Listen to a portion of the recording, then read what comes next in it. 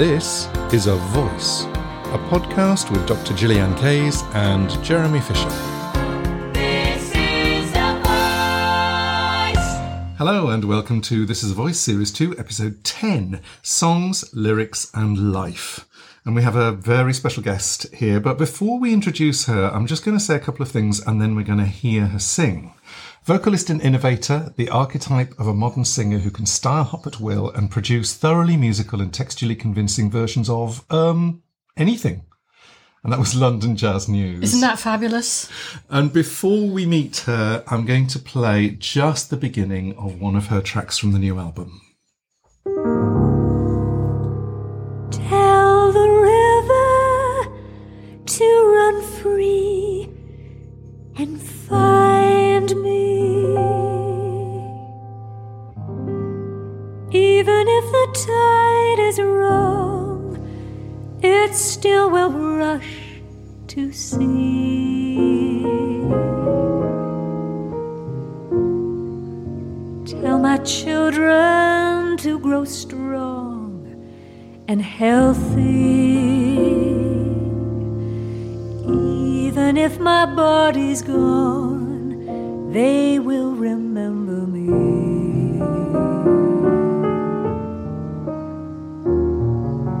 When the shadows pull too long, the sun will seem to lose its shine.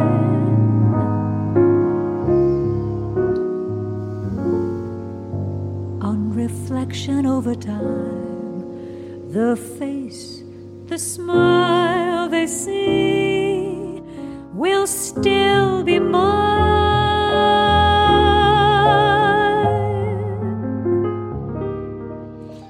And that was Grammy-winning pianist-composer Alan Broadbent and prize-winning soloist jazz person Georgia Mancho. Hello, Georgia.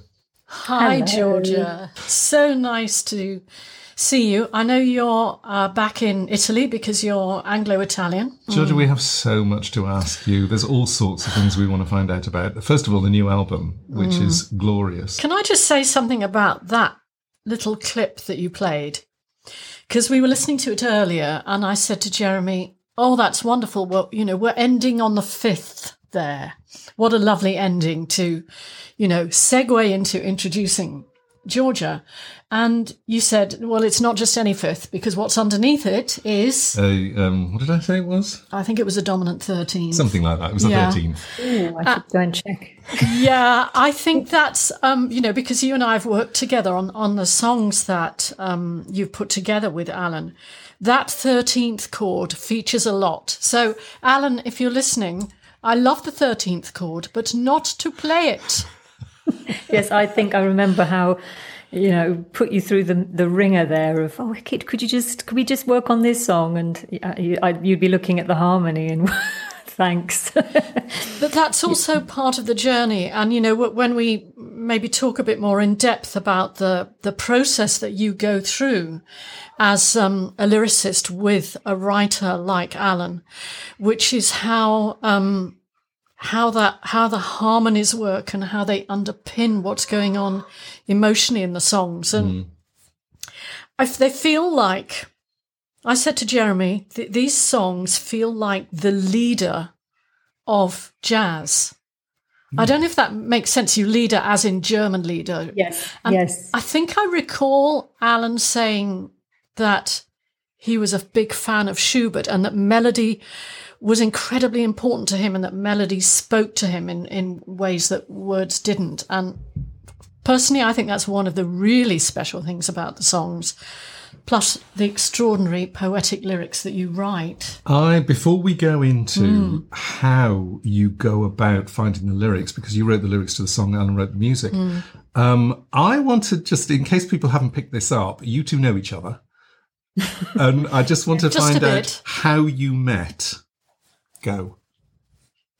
I'm trying to remember when it was, but I'm not entirely sure because I think recently every time has morphed, isn't it? But to recap, in 2015, I I must have been run down because I got sort of sick. I got a cough that I couldn't shift this cough. And this is sort of ironic with COVID, but it's obviously way before. And on and off, I had the cough for 9 months.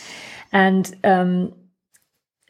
eventually I realized it was affecting my voice. I mean, literally from one day to the next, I couldn't suddenly pitch certain things.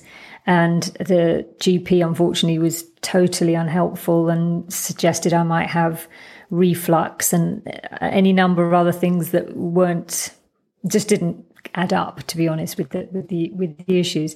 And eventually I got referred to ENT, and they diagnosed a cyst and said it was quite rare. There's about 10% of people who, from a persistent cough, can develop a cyst. Wow. So, I suppose like an ulcer, like something literally that you've just, you're constantly aggravating in the same spot. And so he said, because already affecting your singing, not really my speaking voice, we would have normally advised to do speech therapy, but because you're already beyond that, we would just have to cut it out, which I think is probably the freakiest thing for any singer to hear. Mm. And I wasn't at all prepared, as in I didn't know anyone who'd had a similar procedure. And you have all those worries of, did I do something wrong? And, everything that goes with it. It was kind of reassuring to know it was bad luck really, but it's still, the outcome is the same, that you end up having to have a surgery and being stuck, not singing for a while. After the surgery, I had some restorative voice care with an amazing lady called Louisa Langston, and quite intensive work actually.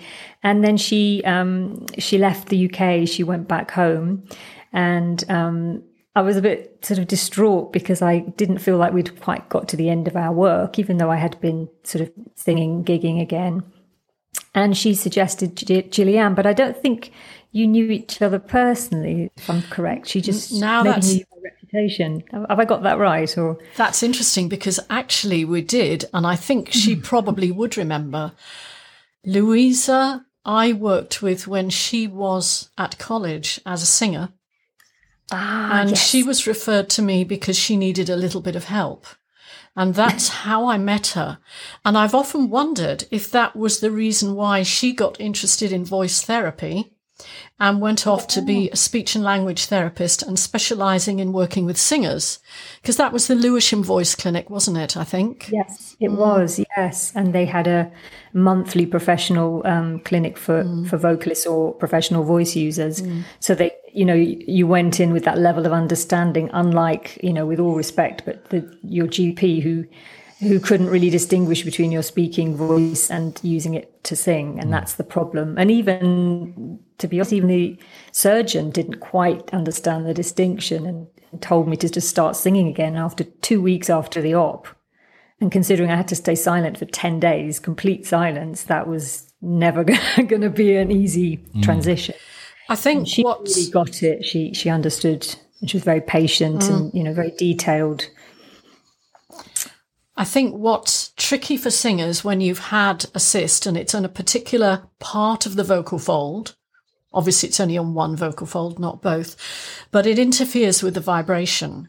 And then because of the kind of the length and tensioning of the vocal folds, what then happens is that there'll be an area in your range, very typically, where it feels stiff. Everything is stiffened up, because it's like after any operation, then you have to shake it free.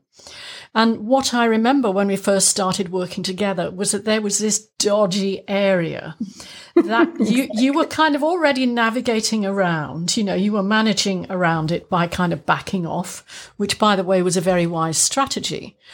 But you really wanted to be more on top of it.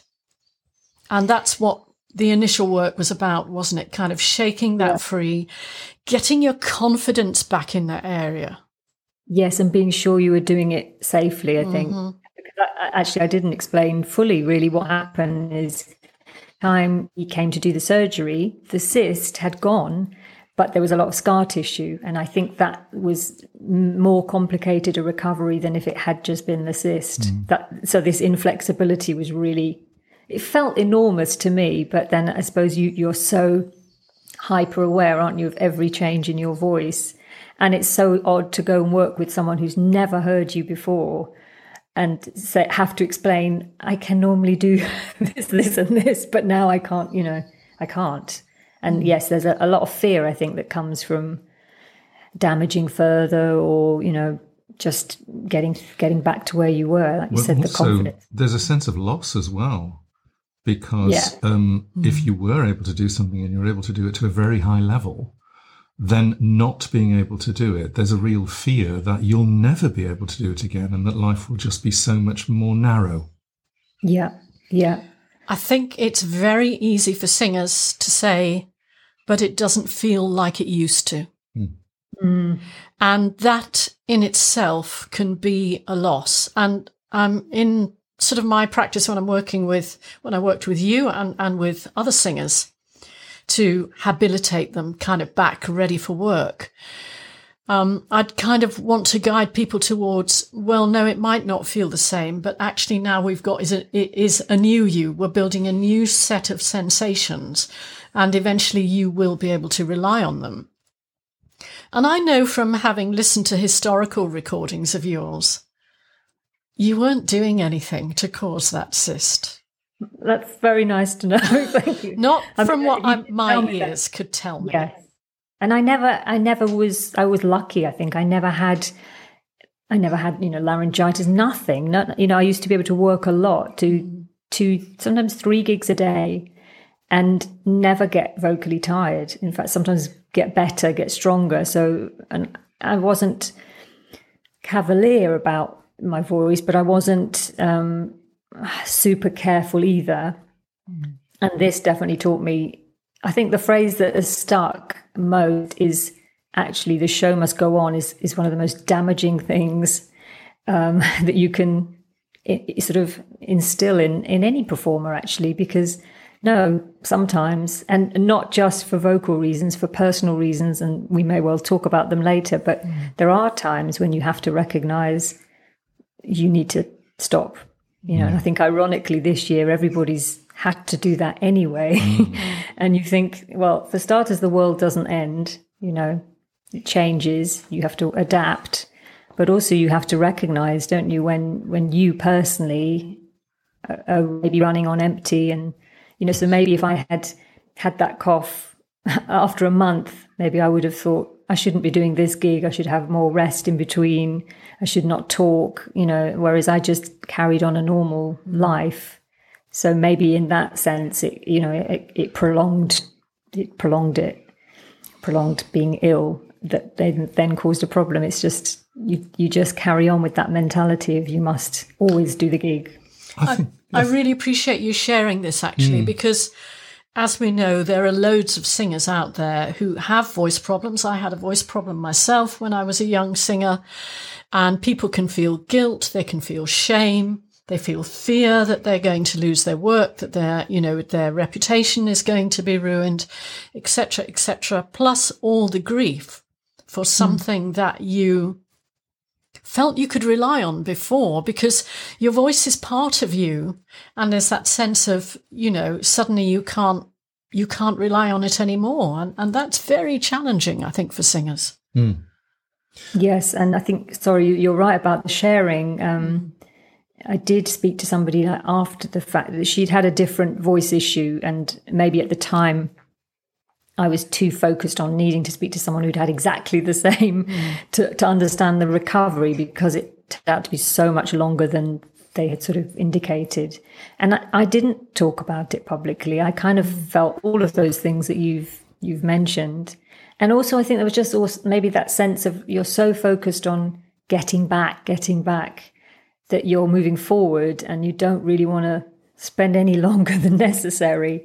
And it was probably when I did your course, your 1 day or half day on my singer has a problem, and learning about all the other different types of voice issues that you can have. Obviously ones that you might cause yourself or that happen with bad luck like mine. But in the end, the psychology is probably similar in that as you say, there's a grief there and a sense of what next and how you adapt and how you take the good stuff from it, and there certainly has been good stuff from it. But yeah, I think it is important to talk about. I mean, really important. And you think, why is there this strange stigma where if you're an athlete, you wouldn't think twice about saying it's a really oddity, and that was the only thing I could relate with that show must go on mentality, because you don't say that to a footballer. I think, I mean, speaking from, my side of the pedagogical community, I think there's also armchair medics saying, well, if they'd worked with me, this would never have happened. And I think that we teachers can be guilty of voice shaming. You're going to have a voice problem if you carry on singing like that. Or people who maybe go for one session with a new teacher and the teacher says, you've got a voice problem, Well, I'm sorry, but if you haven't looked inside, you don't really know. So I think all of that is in our culture.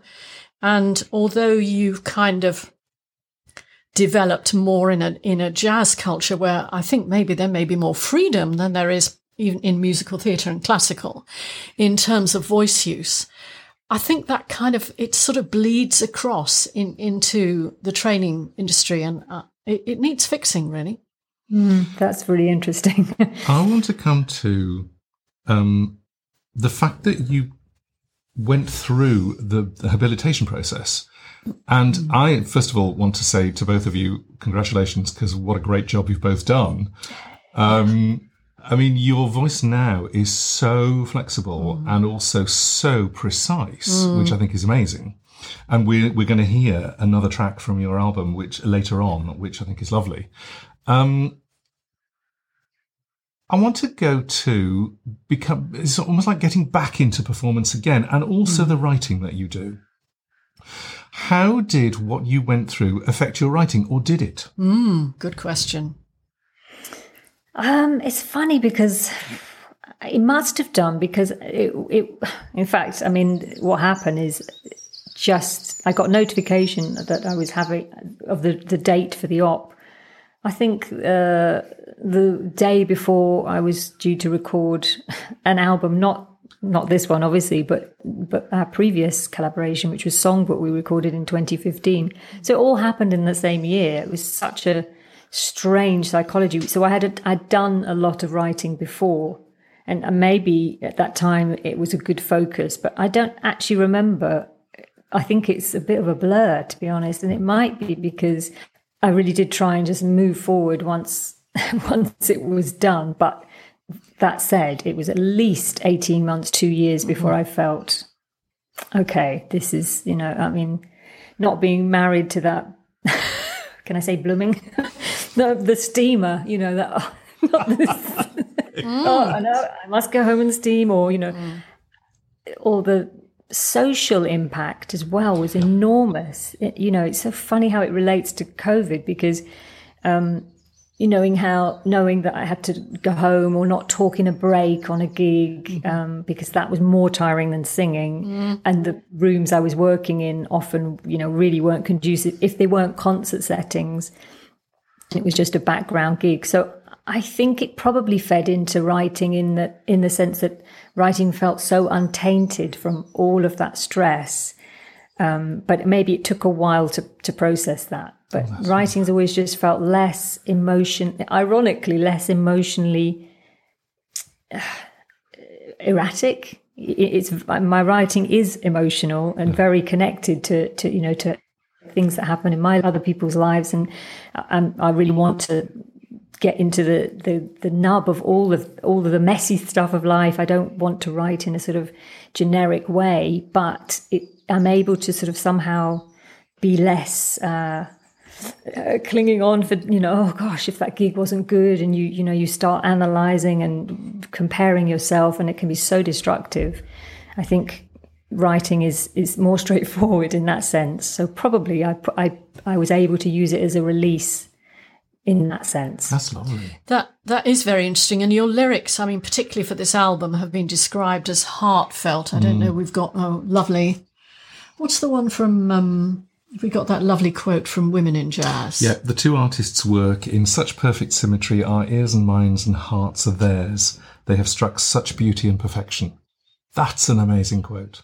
It is. That was such an amazing review. Yes, Herminia Yardley, great writer, and she just felt really so emotionally connected to the album. I think, particularly at the time that it came out, which was we'd been a year into lockdown, and I think she just felt it sort of helped her release something and understood a lot of the themes and could relate to a lot of the themes.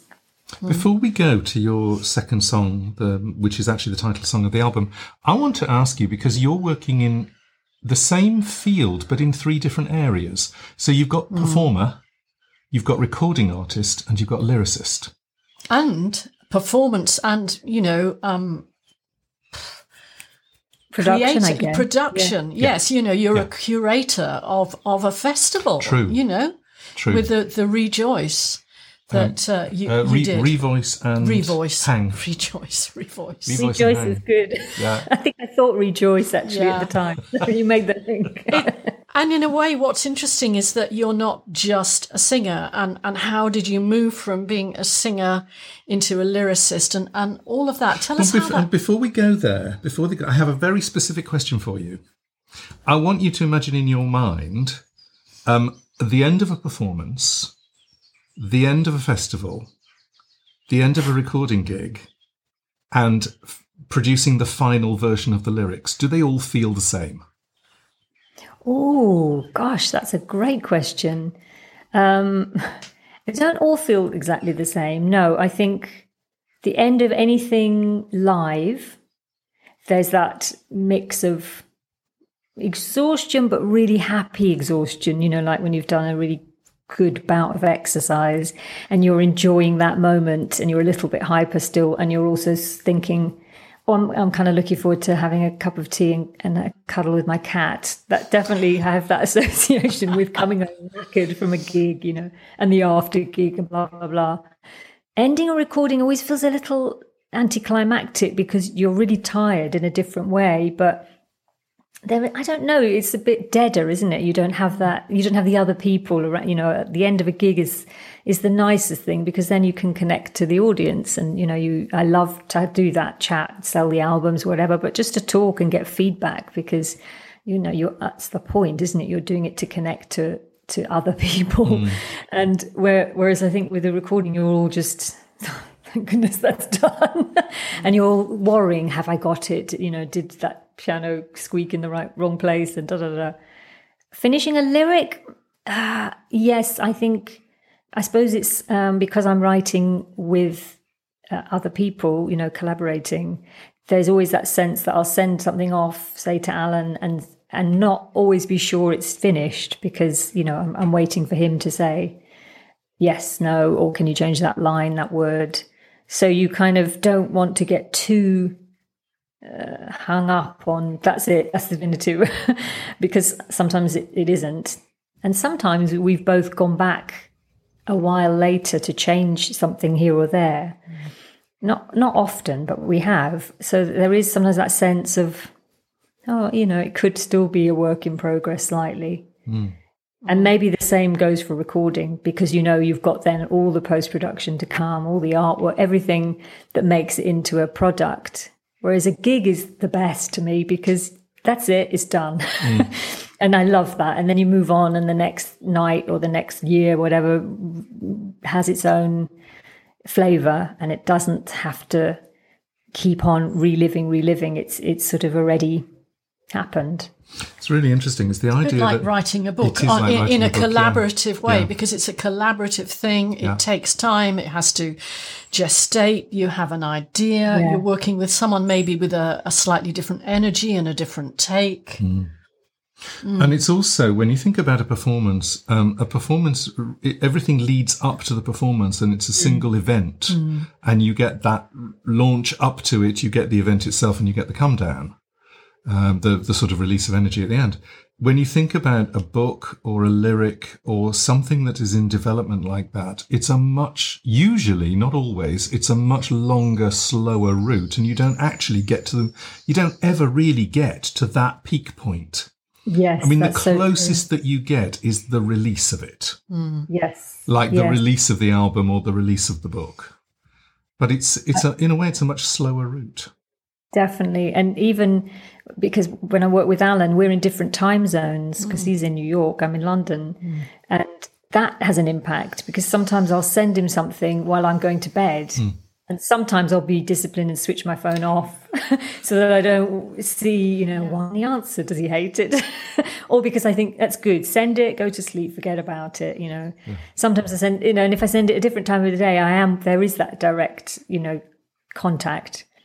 Because he's usually very quick. He doesn't wait for days to, make a decision. It's instant. So, that can impact it. Sometimes you need to have that distance.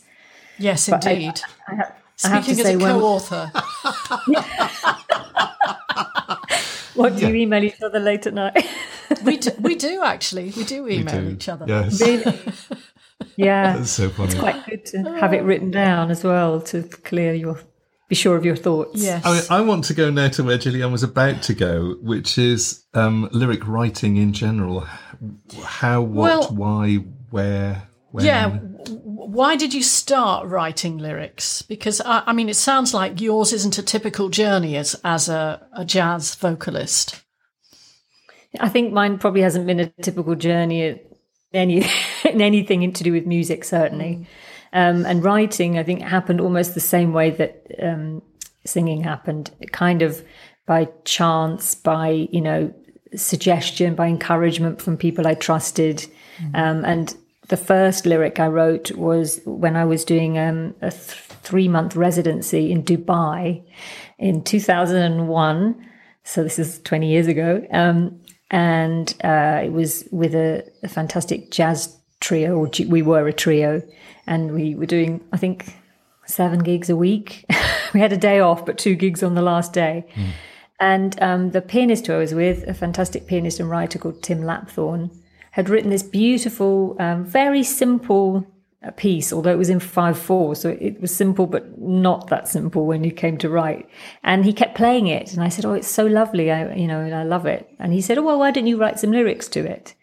And it was almost like someone had, because they'd suggested it, they give you the permission to do it. I really had never thought of myself as someone who would end up writing, and I think it's just because I wasn't in any way dissatisfied with singing other people's songs or other people's words. It didn't occur to me, So I spent a long time on that song because like I said, it was in 5/4, so it wasn't as obvious and as simple as I first thought, but it was very simple in that it needed to have a very strong lyric that didn't impose too much on the melody, but was also kind of economical enough to stand up with few words.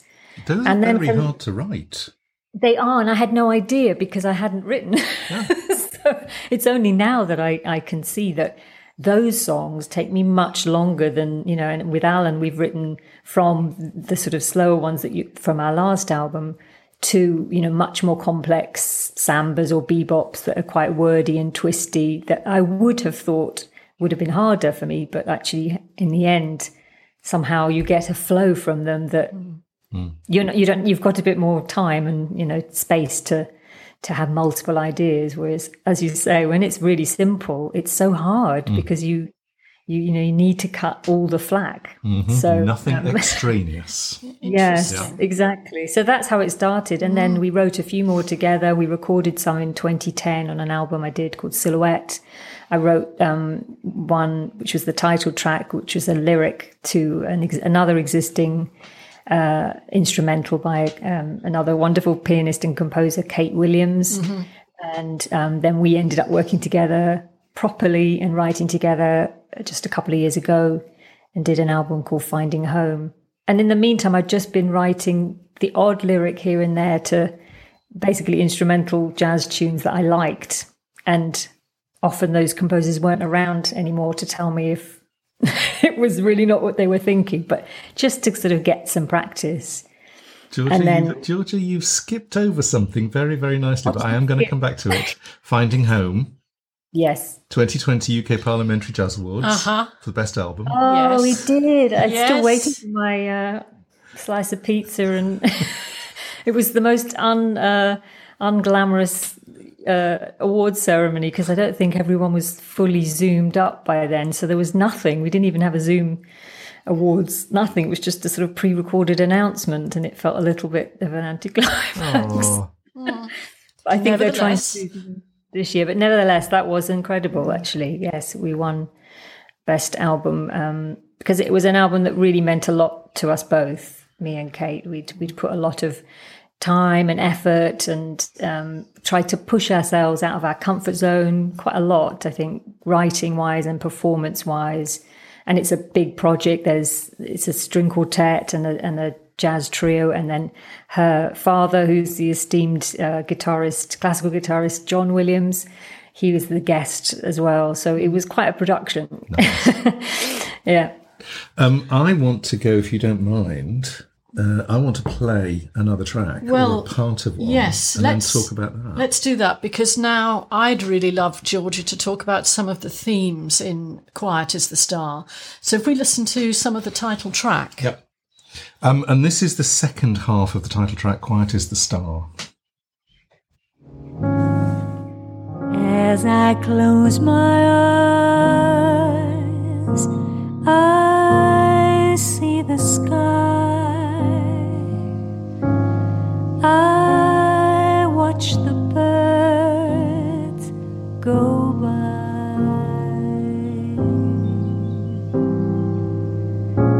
They seem to tell us we too can find which way to follow, which ties to bind, and in their flight in tomorrow's light, so quiet is the star.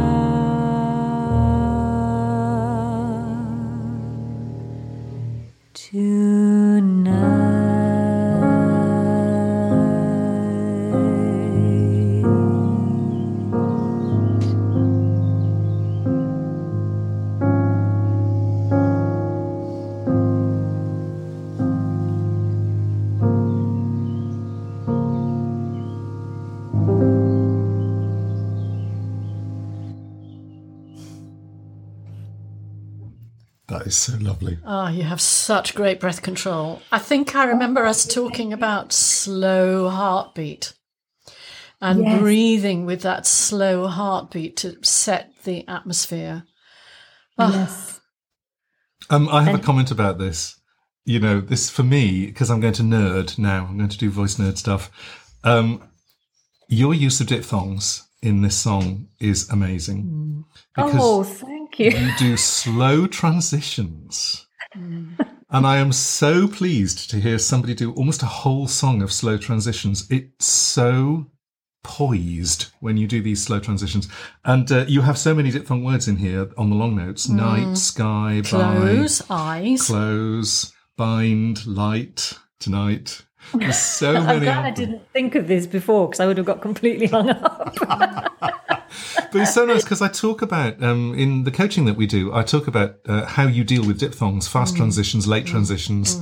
And I talk about slow transitions, and very few people do them. And it's so nice for me now because I can use this track as a lovely example of somebody doing really good slow transitions. So thank you. Permission, please.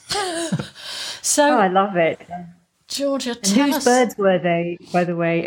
Are they Welsh birds or Italian? I can hear some coming through at the end on my headphones. It's charming all the way through that. that Lovely. half. Yeah, we have the door open. Birds sing when they hear singers. They do. Wow.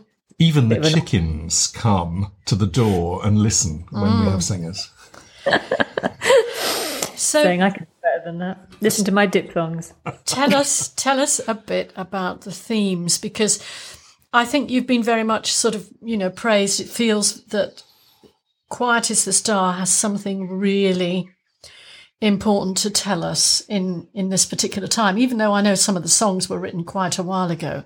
Tell us about the themes and what they mean to you. I think the summary would be that line right at the end, the ties that bind, and which are the ties that are important, which are the ties that we have to accept, we need to let go of, whether by force or by choice. And yes, the whole album was written and recorded in late 2019, so before any of us knew what was coming, and which was obviously lucky for us because it was done. But it is amazing how it suddenly became so even more pertinent.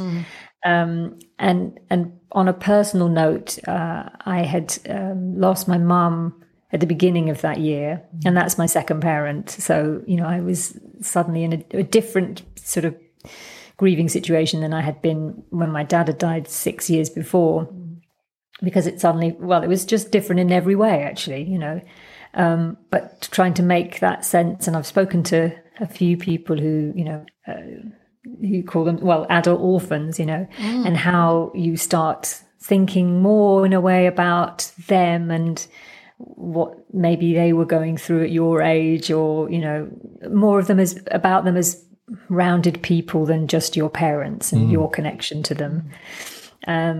So, yeah, I think it's also that's trying to make sense of these situations that we're thrust into that probably not many of us are that prepared for, or even when we've had the experiences, we're still not prepared because every bereavement is different and every kind of loss is different. And you can be surprised at how they take you, or how long it takes to get to a similar situation, or, how quickly you get back to the same point.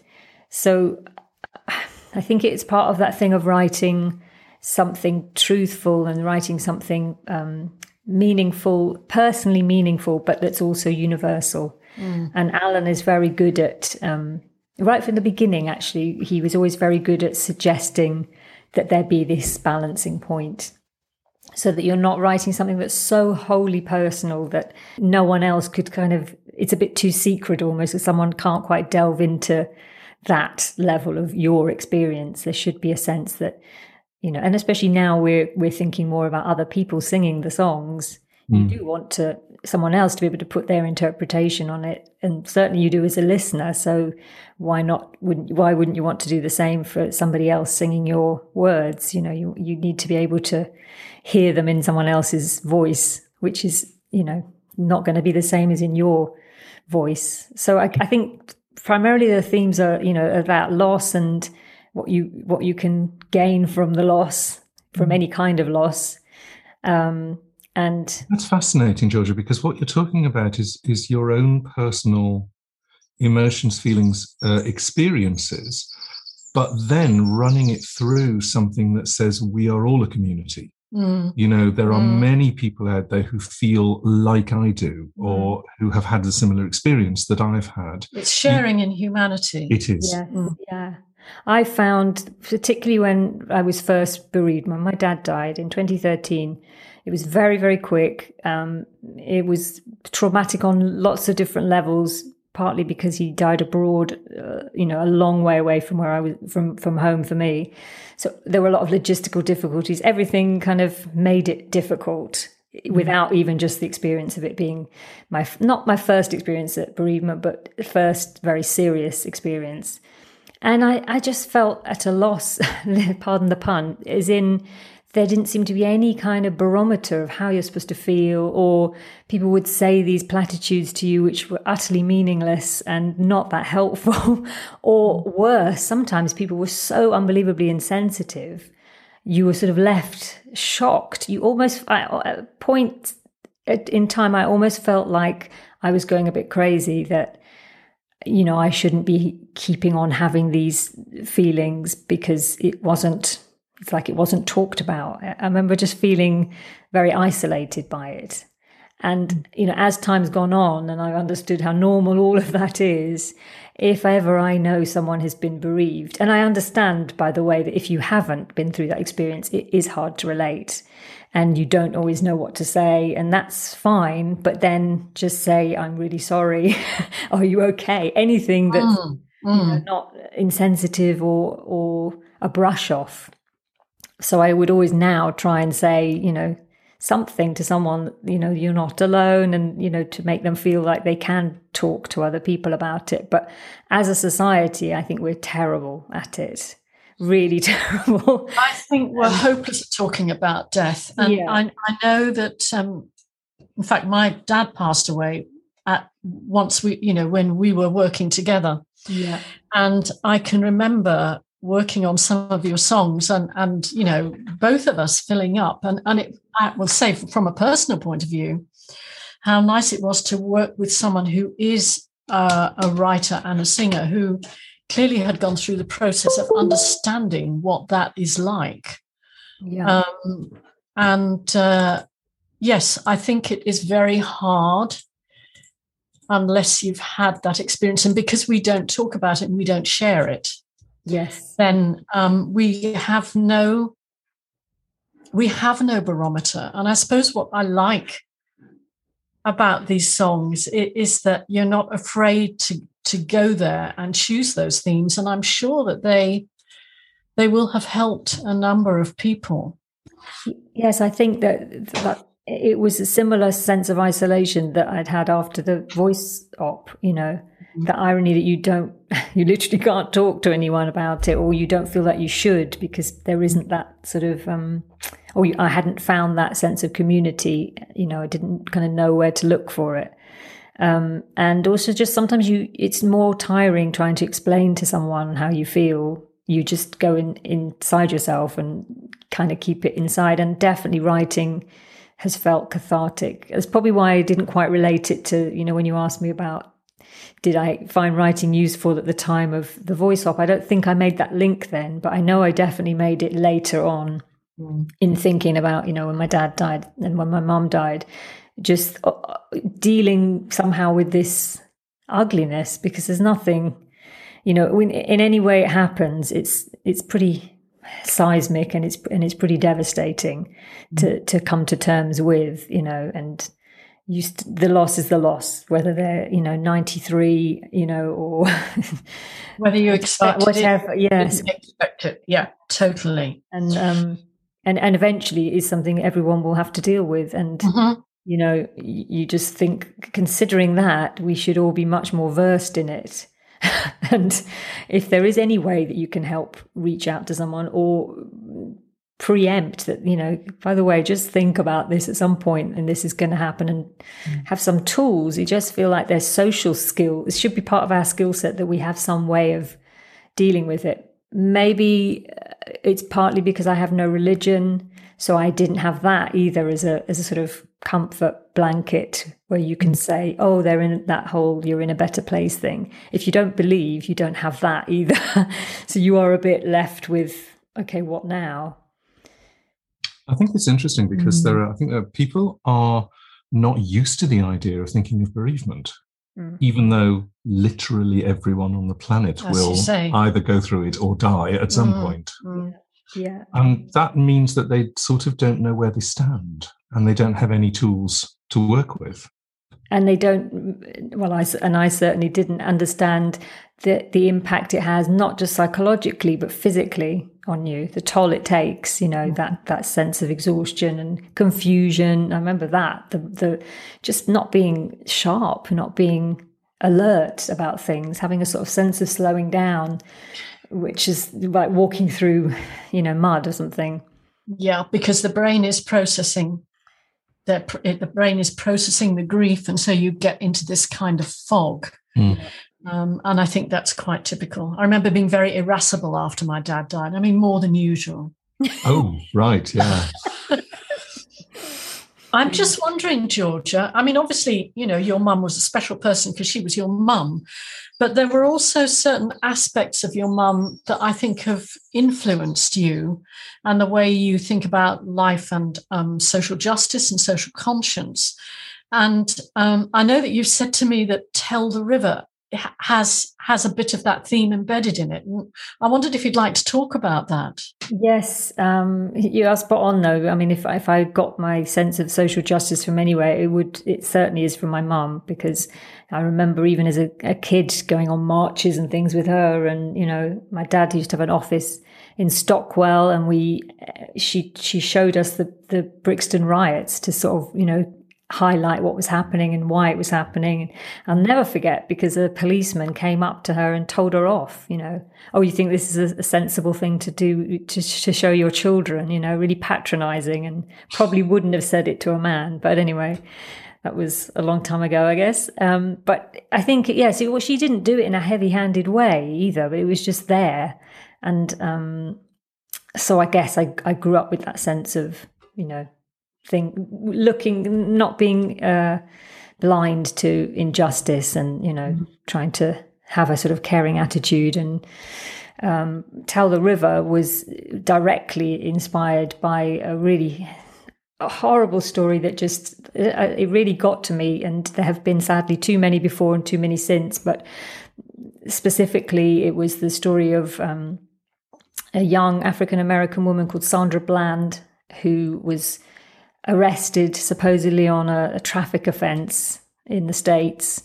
And because it was all captured on the body cam, you could see the arrest, you could see how it escalated to something incredibly vicious very fast. And then she was taken into police custody. And I think 2 or 3 days later, it was ruled that she had committed suicide in the cell. And as far as I know, there still hasn't been any,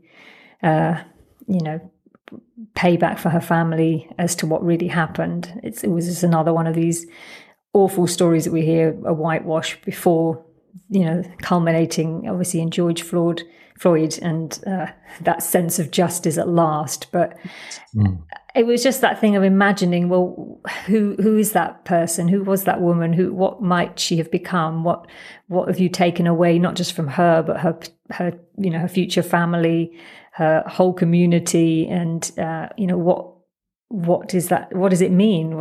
When that's somebody's life is cut short in such a way, and more so that that there's not going to be any retribution for it.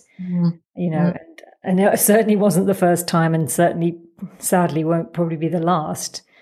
And I also had that sort of, what can you do anything at all about these situations? And I've tried, done a lot of charity work particularly for child refugees in the last 5 years. And you feel like, okay, yes, sometimes there are things you can do practically, hands, feet on the ground, but it is hard. You get disheartened because really to affect proper change, there has to be institutional change, and it has to come from a much bigger source than, a few people rallying or going on marches, and you kind of need to do everything all at once. There's something, Jojo, which is very interesting about music as a whole, which is music has the ability to do that. It has the ability to cut through boundaries as a vehicle and to make people think. And I wanted to talk about Tell the River because the lyrics themselves are amazingly strong. And you can listen to the track on so many different levels. And I think that's what I'm really hearing in the album, is that you can listen to all of these tracks on different levels. So you can enjoy the music, you can enjoy your singing and Alan's playing, which is extremely good. And then you can look at the lyrics and listen to them and take them in. And then you can hear the backstory behind the lyrics, and that gives it a whole new depth. Yeah. Which is really fascinating. So there are many levels that you can listen to this music. I'm just thinking about these lines now that I was wondering about, which is, tell the ones that follow on, they're worthy. Yeah. Till the time they overcome, our spirits must believe. Yeah. I mean, I knew obviously at the time you don't preface these things with, by the way, this is, I mean, we have in the album, I've wanted to write, and in our book where we've published all our songs now, we've written, what we felt each song is about. And then, somebody might never read that and certainly might interpret it in another way. And that's, as you say, is really important and valid as well. But sometimes I think you really need to be specific as well. So if I'm going to perform it, I want to preface it and say, this is what it's about, because I want to be sure I'm talking directly about the issue and not and not sort of brushing over it. And that really happened with Finding Home, where we wrote a specific trilogy about, my experiences, either firsthand or sort of learnt experience working with child refugees. And we wanted to say, this is about this specifically. Let's not skirt around it, and then we can turn it into something positive. We can tell you about a charity that will support this issue. If you're interested, you can support it too. And I've been thinking a lot about this in the last couple of weeks with this new backlash about the England football team and taking the knee. And I actually feel that we should be doing more as a music community, as a performing arts community, if footballers can do that. And I think they've been phenomenal, actually, over COVID and certainly over Black Lives Matter. I thought, well, why are we not doing that before a concert? And I literally thought it last night. But, why don't we start a concert when we can be going back to doing them now?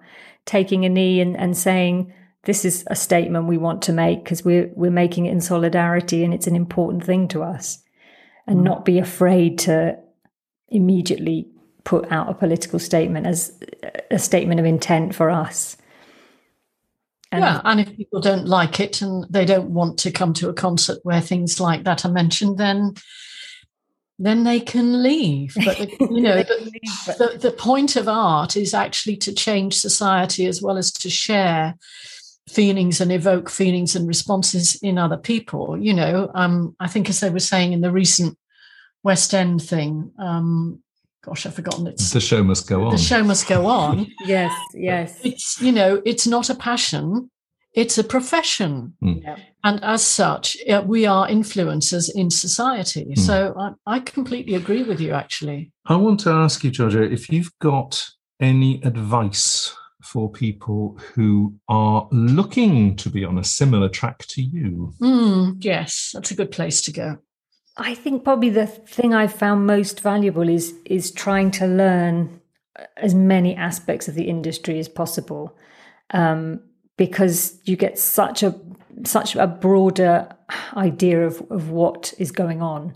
And certainly when I did Revoice, that happened. It was like a accelerated course in that. And you learn how much you leave to other people to organize and sort out, and how much you can do yourself. You might not like it, you might rail against it, but you might actually find you enjoy it. But at least you know that then later when you work with somebody else in that situation, you can direct them, or you can, argue if you don't think that they're doing something properly, or if, and I worry a little now with the way, we're coming back into work, and it's been a long time. And, we've heard already quite a few horror stories about West End theatre and musicians and cast members being effectively dumped or expected to hold on to their jobs, but not being paid in the meantime, all that, and the orchestras being reduced. And I think there's an issue with that in our field as well, where there's live streaming as part of a gig now. And are you being, recompensed for it properly? And, all of that. So the more you know about these areas, the more you're sort of informed, and you're not just thinking as this block of, I'm a musician. And I just don't think we can afford to do that anymore, because we're expected to know so much about, social media and, production of an album, that it's good to empower yourself with it. And I think it makes you able to collaborate better as well, because you recognize what you need from somebody else, and, what you really don't do well yourself. And you're not just waiting around for the gigs. I mean, that's the thing. You can wait around forever for those gigs to come back. Yeah. And they're not going to, and you're very much proactive. There's an element of taking control of your life in all of that. Because the more you know, even if you just know certain aspects of behind the scenes in various areas, there's an aspect of taking control of your life, because you go, I understand how that works. I'm not interested in doing it. I'll get somebody else to do it, but at least I know what I'm supposed to ask them. Yes. And also you discover yourself what your own talents and interests are, and you go, I am interested in doing this. What do I need to do to make this happen? And that's also what I see throughout your career is you've gone, what do I need to do to make this happen? Yes, and like you said, when you find out that you actually do really like something that you would never have maybe tried, I mean, and I could say that about writing. I never had that ambition. I really didn't. And people would always say, "Oh, do you write your own songs?" Especially when they're outside of the jazz genre, where it's not maybe so usual to write your own material. But in other genres, it's much more common. If I hadn't had that start because someone had sort of helped me along or suggested it, then, that whole side of my career would potentially never have happened. And same with, Revoice. I wouldn't really want to do it again, not for a while, because it was very all-consuming. But I feel really, proud that I did do it for 5 years, and that I understood, that whole side of production, and I feel like that helps you sort of look for excellence in other shows that you do, and to have a broader vision, and it makes it more interesting for the audience and more involved for the involving them, and that's sometimes I think in jazz we forget the audience a little bit. We take it for granted that they're at a certain level of, understanding the context of the music, that's enough.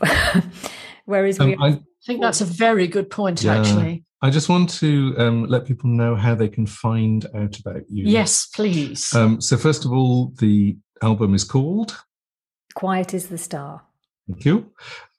You've got Instagram handles at Georgia Mann Show, and you can click on the link tree in the bio to get the album. Facebook, Georgia Mann Show Music, Twitter, Georgia Mann Show, YouTube, Georgia Mann Show, and I have the link as well. And you're on Bandcamp as well, georgiamannshow.bandcamp.com. Yes, and Bandcamp is the best for us. Well, to be honest, my own website is the best because then it's straight, no commission. But if not, Bandcamp have been amazing over lockdown, doing Bandcamp Fridays where they waive their fees. They're properly musician friendly compared to Spotify. That's all I'll say about them. Okay. And your website's georgiamannshow.com? Yes. Excellent. We've come to the end of this, which has been really, actually, it's been interesting, it's been enthralling, it's been really fascinating. And we are going to change our rule. We always play out with the jingle, but this time we're not going to. This time we're going to play out with the whole track, the whole title track, Quiet is the Star. So you need to sit down, listeners, and breathe gently. And chill. And contemplate. And listen to the music and listen to the diphthongs. Georgia, thank you very much. Thank you so much. Bye. Bye.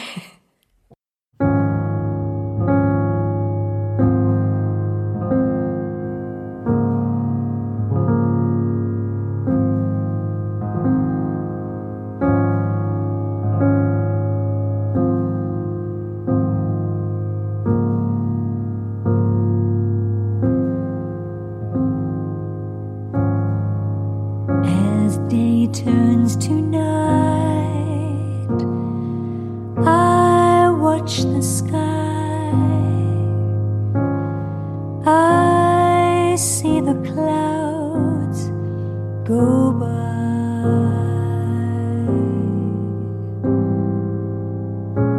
They seem to tell us we too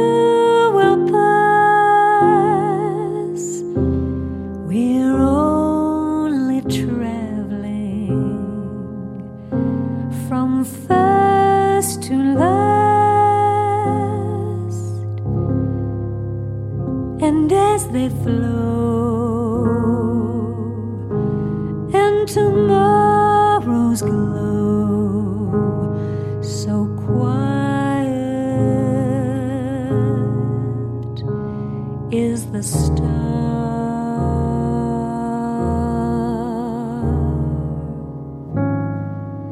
As I close my eyes, I see the sky.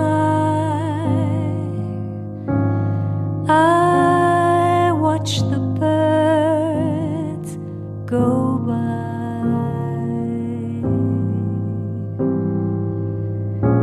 They seem to tell us we too can find which way to follow. which ties to bind, and in their flight in tomorrow's light, so quiet is the star.